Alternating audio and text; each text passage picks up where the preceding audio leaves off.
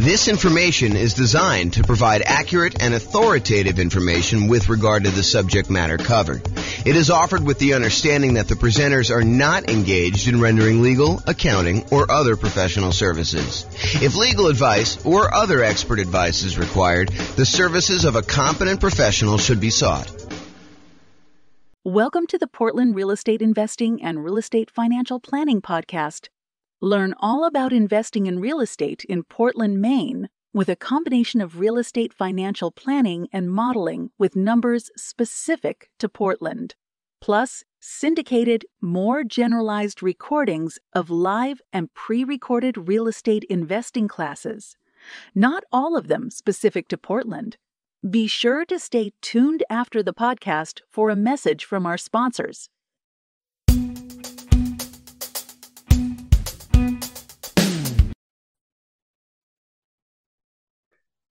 Welcome, everyone, to the Investor's Source, your source of all wealth and wisdom. I am here today. I'm Dave Goldberg, president of Investor's Source. I am honored to have with us today a friend and someone I've known for basically back to the beginning of our company about 11 years ago, James Orr. James is one of the top real estate people in all of Northern Colorado. He's been a broker for Your Castle Real Estate for many, many years, focusing now on real estate education and real estate financial advising, which is a cool thing I haven't heard of much. So welcome, James, and I want to give you a little opportunity to introduce yourself. Tell us a little bit more about your background and what you've been doing these days. Thanks, Dave. I appreciate it. I'm James Orr. I took sabbatical probably about a year and a half ago now. Did sort of like a test retirement from real estate brokerage, and it turned into more of a full-time retirement sort of thing. But in my spare time, I'm working on our software that does financial modeling of real estate investments for like mom and pop landlords primarily. Like, how long will it take you to acquire the number of rentals you want, and how risky is the strategy you're considering versus another strategy. And so in my spare time, in my quasi-retirement, that's more of what I've been doing lately. So yeah, thanks for having me on. Oh, great to have you on. And I listened to one of your most recent seminars, podcasts, and just a wealth of information about different ways to invest in real estate, especially with changing market conditions. And I've always been impressed by your mastery of some of the creative ways to purchase real estate, and your real strength and analysis of deals and of portfolios. Really good stuff to have when you're an investor, to really know what you're doing and know all the numbers. So James, again, welcome. I think what's on the mind of most investors these days is the tumultuous market conditions that we're experiencing now and the changes, particularly in interest rates. We got inflation, we got a stock market that is plunging, if you will, just never know what it's going to do. And investors are really not used to that for the past 14 years or so. We've had kind of tailwinds behind us. Conditions have been great. That's made our lending much easier, but now things have changed. So just want to see from your perspective as just someone in the know about how some of these things affect market conditions, what do you think is this going to mean for the real estate market? What's it meaning right now? And what do you see coming at us in the next year or two? Wow, where do I begin with that? How can I even start to do that? So the first thing I'll start with, I was thinking about this a little bit when you asked me to kind of be on and do the call. And so I went back and I did some research, and it turns out it was a good idea to do this research. So I went back and I looked through the 30-year mortgage interest rates going all the way back to 1970. And I wanted to find out, how crazy is it that we're seeing, at the time of this recording, probably around 7% interest rates, give or take a little bit if you're doing owner, occupier, investor. And I wanted to know, is this like really extreme, or is this like a still relatively low sort of interest rate? And so I went back and I looked, and what I did is I did a percentage of the time every month that was above this 7% threshold. And Dave, I just guess how much percentage wise over the last 50 years, I think it's 52 years or so now, how many over the last 52 years, what percentage of the time were we above 7% as an interest rate? Do you have a guess? I've kind of listened to what you've been speaking about and doing some of my own research. I'm gonna guess 73% of the time, James. No, it's not quite that high. It's 58% of the time. Wow. Which is still, I think, a lot higher than most folks would imagine. They think, oh my gosh, we've been seeing 2%, 3%, 4%, 5% for the last, as you said, 14 years or so. I don't know if it's been quite that long. I think when I looked at my numbers, I guess it is 14 years. 2004, I think, is the last time approximately when we were at 7%. Of course, I'm doing this without charts in front of me. I should have had those up. But if you think about that, the last time we were at 7% was like 2004 or so.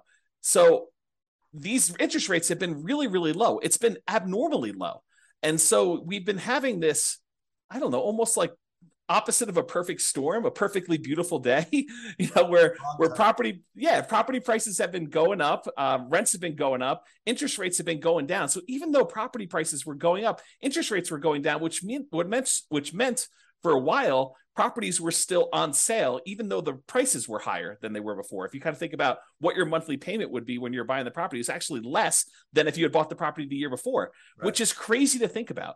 Right. And that's not normal, right? So I think now we're getting back to a more normal type of market, which I know people don't want to hear because they're like, oh, but when I was doing all my planning, I was thinking, oh, I'm going to buy a property this year and I'll save up enough so I'll be able to buy a property a year or 2 or 3 from now, and I'll be able to get this same 3 or 4% interest rate. And so when I do my out in the hot tub math of will I be able to retire by buying these rental properties here, I've been using 4% or 5% or wherever the number has been, and that turns out to not have been a good assumption. And I think right now we're seeing a market where demand is still really strong. The number of properties for sale is down, so we're seeing like a lowering of inventory. But there's enough demand in the market where we're still having buyers. It's not like it's gone away. And I think maybe the Fed will continue to raise rates in order to get this inflation out of control, under control. But it hasn't stopped everything completely. It's definitely slowed it down. It's not like it was. But the last, at least from the pandemic, and even before then, that is not normal. Like if you're trying to look at year-over-year numbers, a year-over-year comparison of, how much inventory we had compared to a year ago, a year ago from now, or what interest rates were or anything like that, you should just throw all that away, because you're looking at all-time extremes on many fronts. All-time extremes for days on market, all-time extremes for low interest rates. And so you can't compare now to then and say, oh my gosh, the world is coming to an end because days on market is increased by 30%. Well, it increased by 30% from 25 days, which 25 days is crazy. I mean, a more normal market is 3 months to 6 months for a property to sell. So 90 days to 180 days. Right. So to think that, going from 25 days, now it's increased to, I'm looking at a chart. I happen to have this one up because it's just down there. I'm looking at this. We're probably at around 60 days or so for that. So even if it's doubled, that's still lower than normal. It's lower than what a typical market would say. So what was the question again, Dave? I'm off on these tangents here, but I want to make sure I answer your question directly. No, that's a good, that's kind of a good recap of a historical perspective that a lot of us are just not looking at. We're so used to, in these last few years, as you say, very unusual low interest rates, that when these rates have gone up, we think it's the end of the world, but it's actually approaching more normalcy. Yes. So the question was, with that, what is happening in the market right now? Is that causing, is it the end of the world? Is the market plunging? Is real estate, we'll get into this later, but should we all be abandoning our portfolios now and saying this is not going to work anymore? What are you seeing in the market? I don't think it's the end of the world. What I'm seeing in the market is inventory is down. Well, it's so the number of new listings is down, but we're not selling as many as quickly as we were before. So the inventory is actually increasing. And by the way, I think this is localized. So I'm talking primarily about Northern Colorado, although I think it does apply to a lot of other markets as well. But we're seeing overall fewer sellers wanting to sell. And I think that trend is going to continue. And here's why I think that trend is going to continue.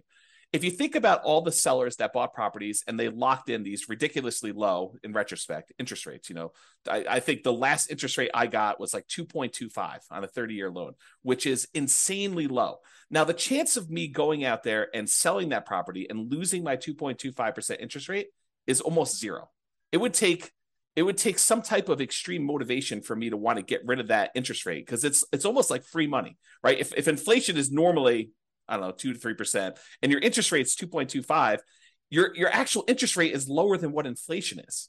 So that's just crazy to think about. So you have all these folks that got, 2, 3, 4% interest rates, and now interest rates are at 7. So there's a significant financial penalty, a disincentive for them to go out and sell their property, go buy one that's presumably more expensive at a higher interest rate and take a double hit on that.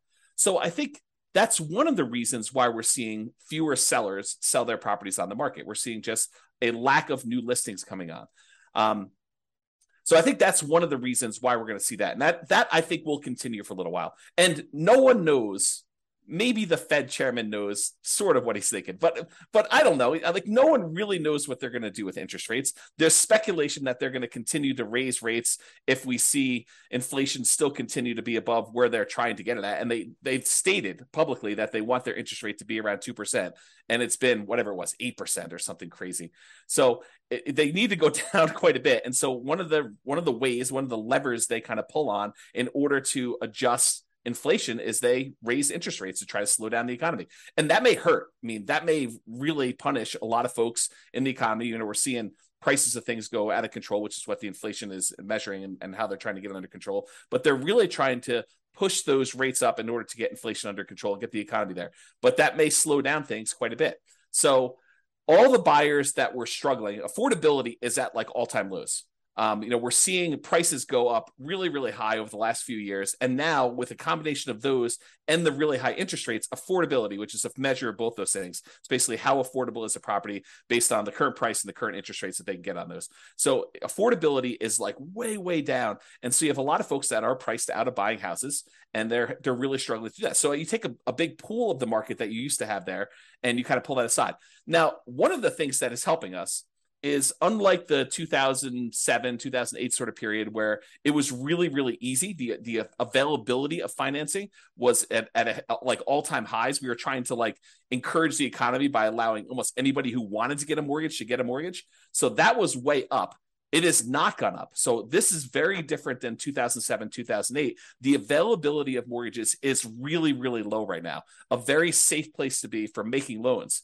But I don't know, you've got these kind of factors of sellers not wanting to sell, so fewer properties available for sale, but you still have some demand for people who want to go buy properties, except they're kind of forced to do it at these high prices and these really high interest rates, which hurts a little bit to be able to do that. I don't think you're going to see a lot of motivated sellers, at least in the short term. And one of the reasons why I think that is, you've got all these folks that they bought 1 year, 2 year, 3 years ago, and property prices have gone up 5, 10, 15, 20% in that really short amount of time. So even if they're motivated, they could go out and sell their property with a real estate agent and be out of it without having to be upside down or any type of really crazy motivation. So I don't think we're going to see a lot of motivated sellers in the short term, at least. That may change.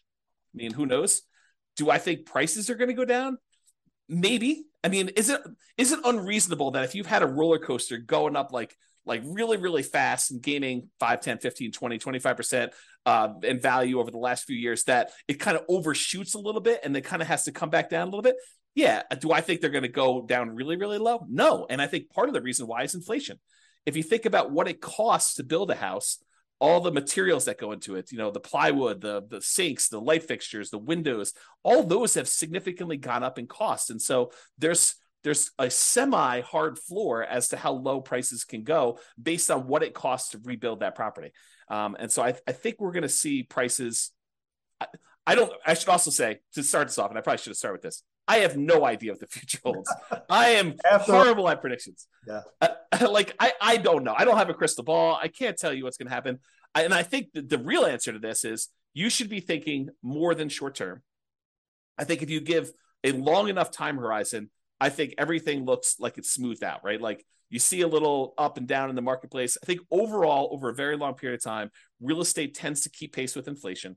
And so if you think about that, slow and steady over a very long period of time, real estate tends to go up in value. And so if you think about it in terms of a much longer perspective, I think that's reasonable expectation. Now, do you ask me what's going to happen in a year or two? I don't know, Dave. I really don't. I can't predict what's going to happen. If the Fed keeps seeing inflation being really high, I think they're going to keep raising rates. And if you're wondering how high it can go, it's been to 18. That was in the 80s, 40 years ago. Doesn't seem unrealistic. Right. If they really need to get things under control for it to keep going up until we scream, okay, uncle, we're gonna stop inflating prices and have it be a little bit more normal. So yeah, very good. Yep, great points there. I think it's pretty well known that if the Fed keeps raising rates and keeps raising them, that is absolutely going to create a dip in prices because the affordability, as you talked about, just gets the affordability is so hard or so low that people just can't buy. And the only way they're going to buy is to buy at a lower price. Well, so I do want to comment on this. If you study history, you will learn what they did back in the 80s when we saw these 18% interest rates. Do you remember what they were doing back then, Dave? I was young, kind of like you were back then. Okay. Yeah. So if you go study history, we had all these types of taking over debt or doing wrap financing or things like that, where sellers were then saying, okay, we realize 18% interest rates are really hard. Only some people are going to be able to qualify for those. We'll go ahead and we will carry back financing for you.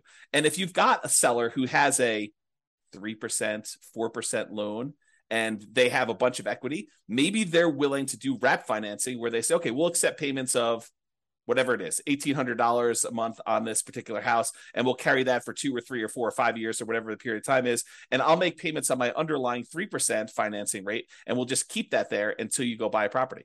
And so I think there are solutions to that, which may, help slow down stuff. This is like the tools that come out in your toolbox. When the market got really, really hot and we saw these multiple offers, real estate agents switched to having certain types of tools we use in these extremely hot multiple offer type markets. And those are going away. I mean, they're not completely gone. We still see occasionally multiple offers, but they're not as prevalent as they were a year ago or 2 years ago. But now maybe we're switching over to this wrap financing, loan assumption. You find an FHA loan if you're an owner occupant, you want to buy a property, move in there, live there for a year, and then convert it to a rental. Strategy like that where you kind of go do that. I mean, you can go take over existing FHA financing at the old 3.5%, 4% loans. And so I think there's enough of those out there that's an opportunity for some investors, depending on what stage of their career they're in. Yeah, I'm glad you brought that up because I know that's one of your specialties. As I mentioned, the creative financing.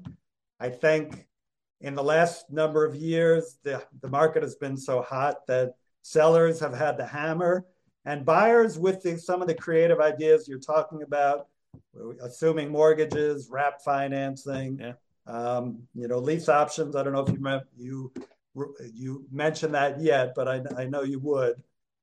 They just haven't been as much in demand because, again, sellers have had the hammer, and those are really more buyer tools. But now with rising interest rates and the other market forces, we're coming to more of a balanced market between buyers and sellers, where some of these tools used by buyers can come into play. So it's great to hear about those. That kind of leads to the question of, so let's make the assumption rates are going to continue to rise. Yeah. Does that mean do you think the real estate market is going to die then, or is there still opportunity for investors out there, starting with some of those tools that you mentioned, and maybe you can get a little deeper into some of those too? Yeah, I do think there's less opportunity. I don't think the real estate market is dead. Historically, before the last really hot market, whatever that's been, depending on how you measure it. But historically, real estate investors have added liquidity to the marketplace. So if you think about a seller that has had a hard time selling, it's typically the real estate investor that comes in, solves whatever problem that particular seller is facing, whether it's the property needs repairs before they can actually sell it retail and get a loan from a traditional retail buyer, or they need to sell very, very quickly, and so there's not enough time for them to do it. But like all the problems the seller has typically had, historically, what a real estate investor has done is they've come in and they've added liquidity to the marketplace and solutions to those particular problems. So we've had a period of time where almost any property that a seller wanted to sell, whether it needed work or they needed to sell quickly, they could put it on the market and have 10 offers within, 30 days, and so there's been less of a need for a real estate investor to come in when sellers had other solutions. And I think we're heading back to a period where some sellers, not all, but a increasing percentage of sellers, and it's a relatively small percentage, but an increasing small percentage of sellers are going to need those solutions again. And now the other thing that's kind of interesting is we as individual mom and pop, real estate investors are not the only people in this space anymore. There are large companies that are doing these iBuyer programs where they'll come in and they're advertising very heavily, and they'll come in and they'll buy a property and they'll immediately put it on the market and resell it or something like that. But I do think that there is room for mom and pops to come in and offer niche solutions, especially in markets where these iBuyer type companies are not in. So I think, yes, in the more traditional sense, all these creative solutions and trying to buy properties at a deep discount where they need to come in and do work and they have enough room in there to hold the property for 3 or 6 months or whatever it is in order to get the property sold, and opportunities to use money like yours in order to be able to go buy and fix and flip properties. I think those solutions are still available, and all the creative ones are available as well. And then I think the like meat of the market, because I think just looking at the numbers, there are more mom and pop landlords, people that are buying properties for long-term rental, than there are people doing fix and flips. I think the numbers are skewed more toward buy and hold. And you could correct me if I'm wrong on that, but that's my gut feeling in the marketplace. Is just number of transactions that happen based on one or another. So the question that becomes, are mom and pop landlords, people that are buying properties to rent out, are they have an opportunity in our upcoming market if interest rates stay where they are?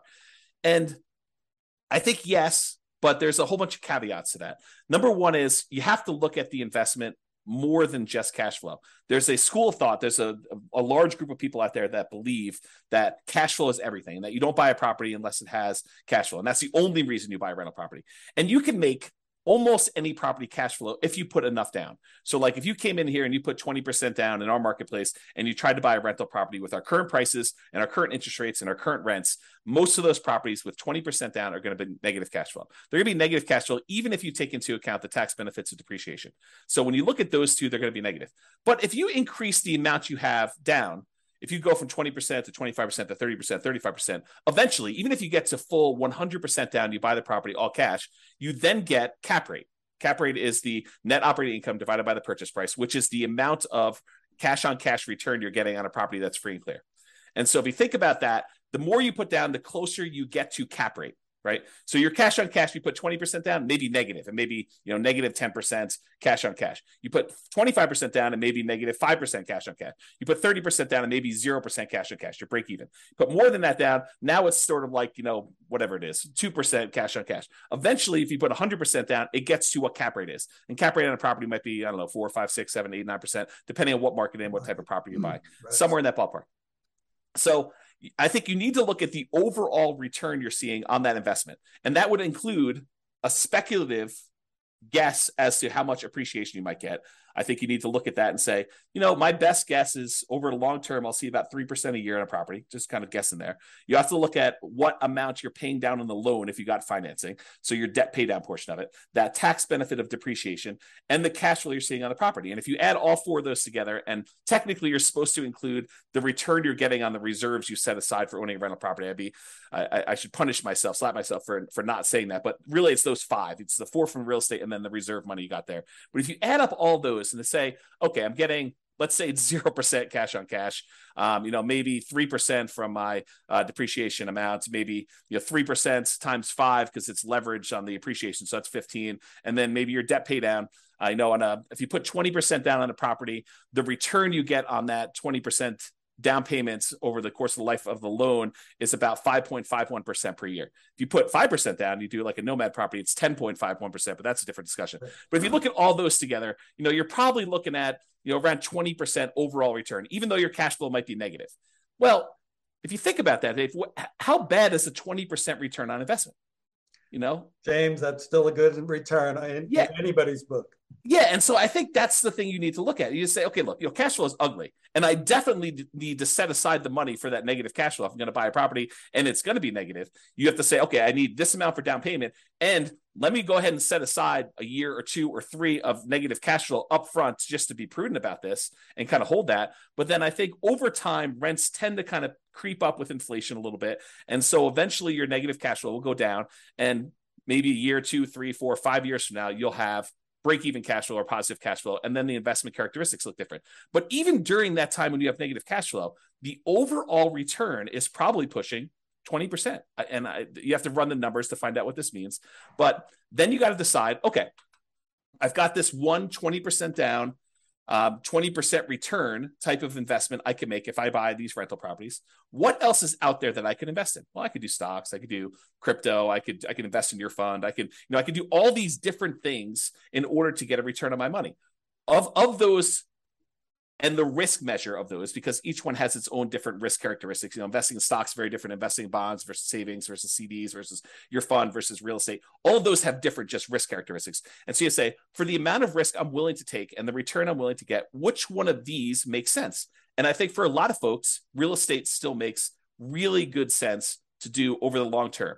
If you tell me I'm buying it and I'm getting out in 6 months, I don't know. I mean, unless you're going in there and adding value by doing some type of fix and flip, or you're adding some type of value to the property. If you're just doing it to speculate in the market, probably not, especially since the cost to get, especially out of the investment, tend to be pretty significant in real estate compared to other investments. But I think you look at that and you think, where else can I get this return? And is that a worthwhile risk to return kind of trade-off for me to make? And I think for a lot of folks, it is acceptable. Awesome. Of course, my fund is number one, but real estate is a close second. Actually, I've invested in both and done very well in both. Just want, I think just to kind of summarize what you said, and you gave us some great information there. It's just, it might be a tough time now to buying is a little bit, you're going to pay a little bit more, your cash flow may not be even positive in properties you're going to pick up. But historically, and as you said, historically, we're really not that much higher now with rates than we have been in the past. The greatest builder of wealth has always been real estate and should continue to be. You still got to buy very intelligently and hold for the long term, but real estate can still be a great investment over time. Dave, I want to add one more thing to this discussion if we can. So I did a podcast episode. It's probably like 2 weeks ago now. And one of the questions that came up was, with interest rates at 7% and having this negative cash flow with a reasonable 20% or so down payment, is it better for me to go ahead and save up money to buy properties free and clear, where I get rid of the kind of like the interest rate component of this, where I have negative cash flow, or it's ugly to have this negative cash flow on a property? And so I went and I did some analysis, and for just this one kind of sample case, it's a reasonable person saving 15% of their income. I figured out how long it would take them if they saved up 20% down. I did 15%, 20%, and 25% down. But for the 20% down number, I had them save up 20% down, buy a rental property, save up another 20% down, buy another rental property. And I figured out how long it would take them to be financially independent. Then I had the same exact person saving the same exact amount of money, buying the same exact property, but instead of putting 20% down, they saved up until they had to buy the property free and clear, where they didn't have any mortgage on it at all. And so the question I have for you is, how much longer did it take the person who is saving up to buy properties free and clear to be financially independent as the person who is putting 20% down and buying leverage rentals? What do you think the difference in time it took was? I'm going to guess 1 year, James. Oh, so you must have seen my presentation. I did. It's so surprising to people when I tell them. I was blown away by that. Right. It's so I'll say it out loud so that everyone can be very clear of what we just said. The person who saved up 20% down, bought a rental property, then waited until they had another 20% down, bought their next rental property, and they kept buying those rental properties as quickly as they could until they got up to 10 rentals. And then how long did it take them to get to the point where they had enough money coming in to be financially independent versus the person who saved up and bought the property free and clear with no loan at all. And it took them like 20 something years to buy their first property to be free and clear. And then the next one was much, much faster because they had a lot of extra savings from that one rental property. But it only took them 1 year more to be financially independent than somebody who is buying the rental properties and buying them with 20% down. And I think that blows people's minds.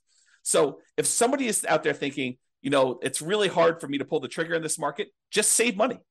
Invest in something else, invest in your fund or invest in stocks or whatever makes sense for you in the meantime, while you're waiting to save up your money. And then when you're ready to buy a rental, whether that's buying a property that's free and clear or buying a property with 50% down where now it does cash flow, or 30% down, or whatever the numbers make sense. But don't stress out. It's not that much longer for you to be financially independent if you take your time and you save up and you buy these properties free and clear. And the risk dynamics of a free and clear portfolio, very different than the risk dynamics of someone putting 5% down or 20% down or 25% down and buying rental properties. So a lot of good points there for people think highly leveraging is the way to go. And I'm not going to poo-poo that because I did that, but I've also done the strategy of buying and paying down properties and having them free and clear. And that for me and other investors I know has worked really well, getting properties paid off. Yeah.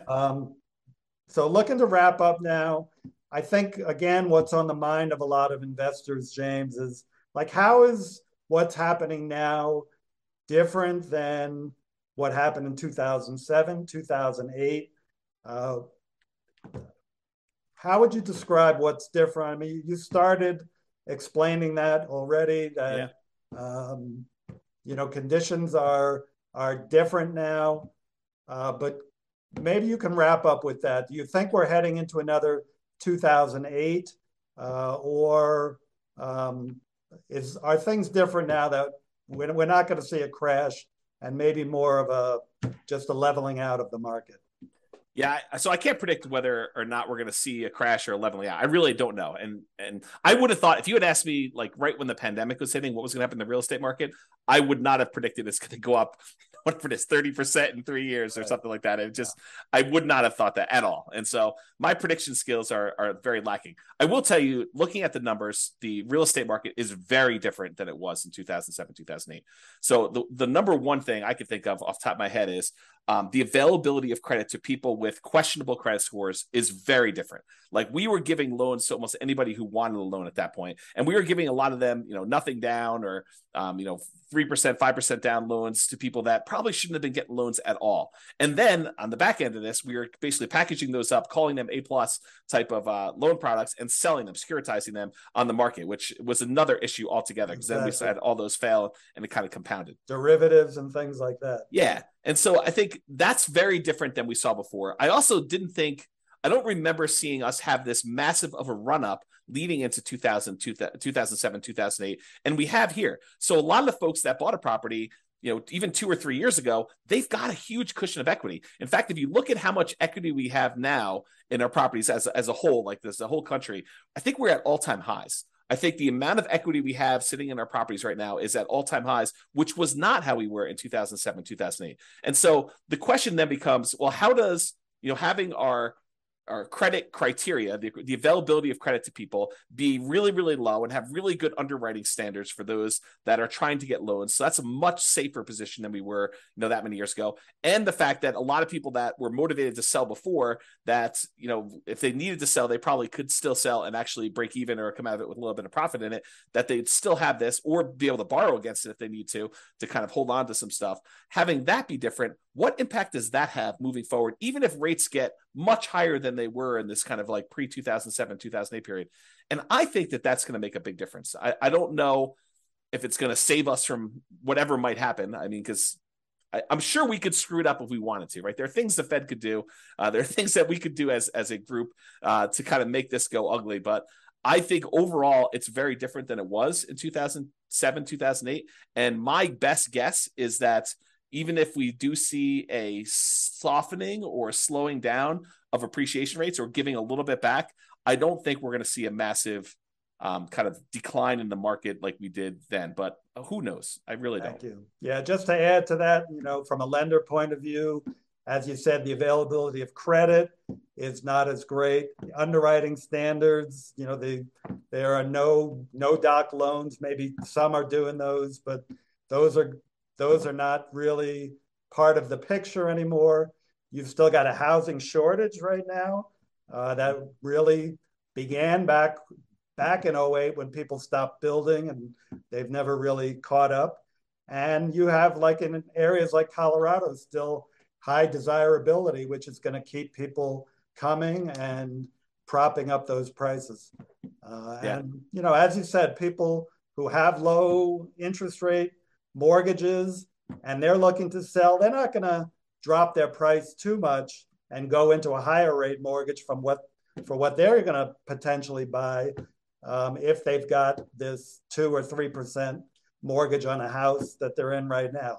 They'll probably drop a little bit, but be reluctant just to dump something and then get into a much higher interest rate mortgage. So great points, James. Hey, thank you so much for enlightening us. Just a takeaway is that it feels like even though things are changing in the market and it might be softening, don't seem to be heading for a major crash, but you never know what's going to come down the pike. We got to just be smart investors and keep being really vigilant about what we're investing in. So yeah, the one tip for people that are moving forward from here is when you look at charts, try to look more than just the last 3 or 4 or 5 years. So when someone shows you that, we're up, foreclosures are up, 130%. Yeah, they're up 130% from almost zero.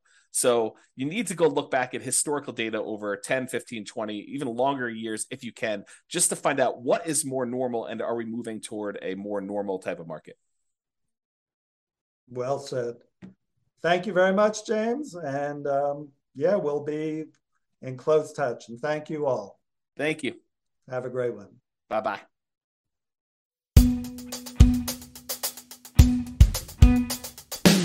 With home prices up, mortgage interest rates up, and rents up, but not quite enough to counteract the higher prices and interest rates, cash flow on rental properties in Portland is harder than ever. Book a call with the Real Estate Financial Planner to apply our proprietary 88 strategies to improve cash flow on your rentals. See the show notes for a link to schedule your call and improve your cash flow today. If you're a real estate agent, lender, or professional in Portland that wants to help our real estate investor listeners, consider reaching out to learn about collaboration opportunities with this podcast. We'd love to add more value to our listeners by having you assist our investors buy, sell, and finance their real estate investments. See the show notes to schedule a call to discuss collaboration opportunities.